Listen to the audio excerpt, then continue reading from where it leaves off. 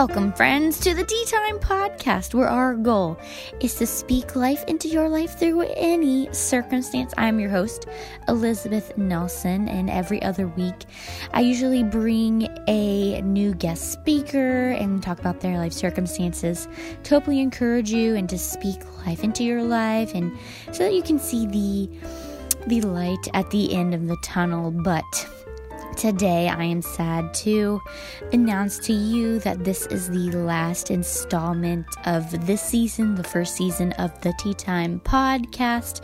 I recently graduated college from North Greenville University, actually on Saturday. Last Saturday I did.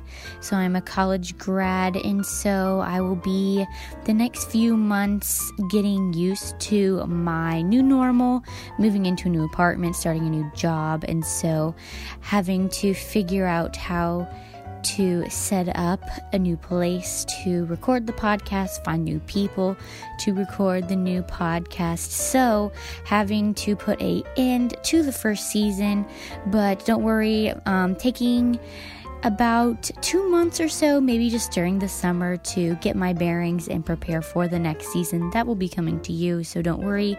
We will be back eventually, but to close us out for the season, I have a treat for you. Remember, a few episodes ago, we had a podcast with Alan Ellis, one of my good friends, and he talked about patience, perseverance, and friendship. Well, at the end of our session, he had a little bonus story, and I am going to play that one for you.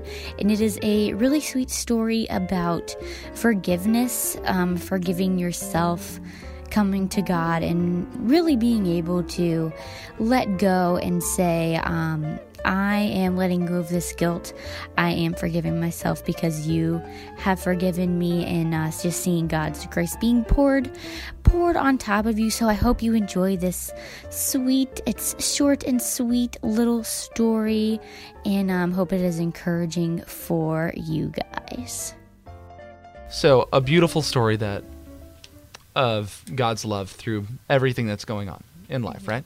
Yes. So when I was a young lad, A young lad back in the year of our Lord 2000 and then 10. Yes. 2010 for those who are not following along. So my grandmother was watching us. I'm 12, 13 at this point. Uh-huh. 12. I'm 12. 13. Yes. Math. It hurts. I'm not old. I am young. I'm in middle school. There we go. So I'm 14. I was born in 95. This shouldn't be that hard. and that's a minute of Alan trying to figure out how old he is. So I'm 14 at this point, and me and my grandmother loved her to death, but never saw eye to eye. Whether we didn't get along a lot of the time, but it's still like family love, but just personality clash. Yeah. It's how it is. So I forget the exact incident, but I think I dropped something along those lines. I'm sitting in a chair. I mumble something to myself. It was just like, oh no, like something like that. Yeah. I have no idea. And she's like, did you curse at me? I was like, no, I didn't do that. I was like, I think you did. And then I was so mad. I walked to the other end of the house where my room was, slammed the door so hard that my mirror fell off and broke. Mm-hmm. I have passed that 7 years of bad luck. I've gotten past that. I think. I don't know. I don't know. I mean, the time has passed. I don't know if the luck's passed. I was also born on Friday the 13th, so it might have balanced out. Alan. I don't. That's a fact. I was. But so that happens. I get really mad. I don't come out of my room. So my grandmother goes home. Everything goes on. She calls my dad the next day to talk to him. Mm-hmm. And this is back when we had landlines. It was so long ago. Ooh, wow. So my dad's talking on one end, and then I pick up the other end to listen to what they're talking about because I was a nosy child. And they're talking about that incident from the day before. Uh-huh. And I told her how much I hated her and how I never wanted to see her again. Slammed the phone down, did all that terrible teenager stuff. Uh-huh. She died of a heart attack within the week. Just all of a sudden, just suddenly passed away wasn't that old. Yeah. This is 2010. She was born in the late 40s, so like 60-ish, somewhere in there. And she passed away. Really, really hurt my father. Really hurt everything. But it also hurt me deep down, knowing that the last words I ever said to my grandmother were how much I hated her. Yeah. And that was a guilt I lived with for a long time. And went on a mission trip that summer. Went on to find the Lord for real while I was down there. Came back, and then she's buried in a cemetery like less than a mile from my parents' house. And 2 full years later, so I'm in high school at this point. Yeah. 2 full years later, we go and have a lake day with just me and a couple friends with the youth from back home. So we go out to the lake, we go hang out, and then it just sudden rainstorm comes through, just forces us out.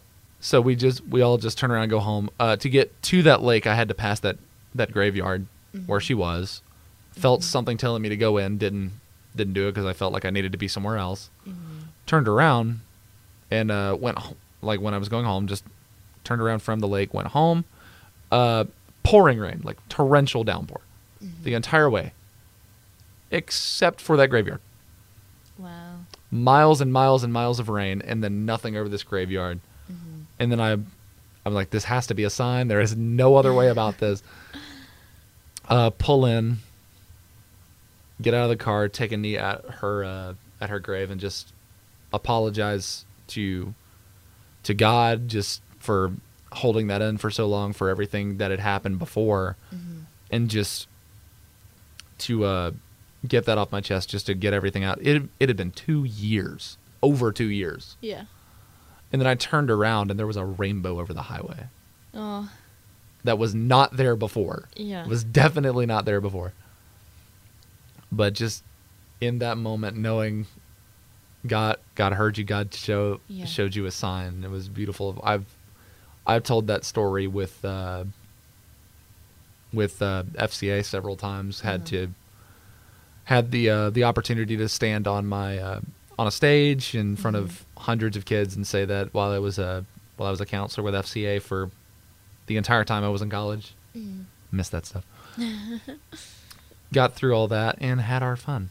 But just seeing that moment, I brought that story up while my sister was in the crowd. Elizabeth, you were her huddle leader at that point.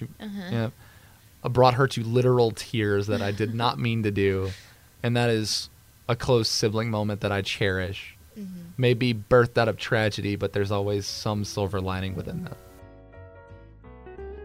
Well, thank you guys for joining me on the first season of the Tea Time podcast. I hope you guys have been encouraged and our words have helped speak life into your life in some way or another. But be sure to check out the Tea Time Ministry Instagram at teatime_ministry on Instagram to keep updated on when we start back up the next season. And I'll be doing weekly updates and devotions and little encouraging posts here and there.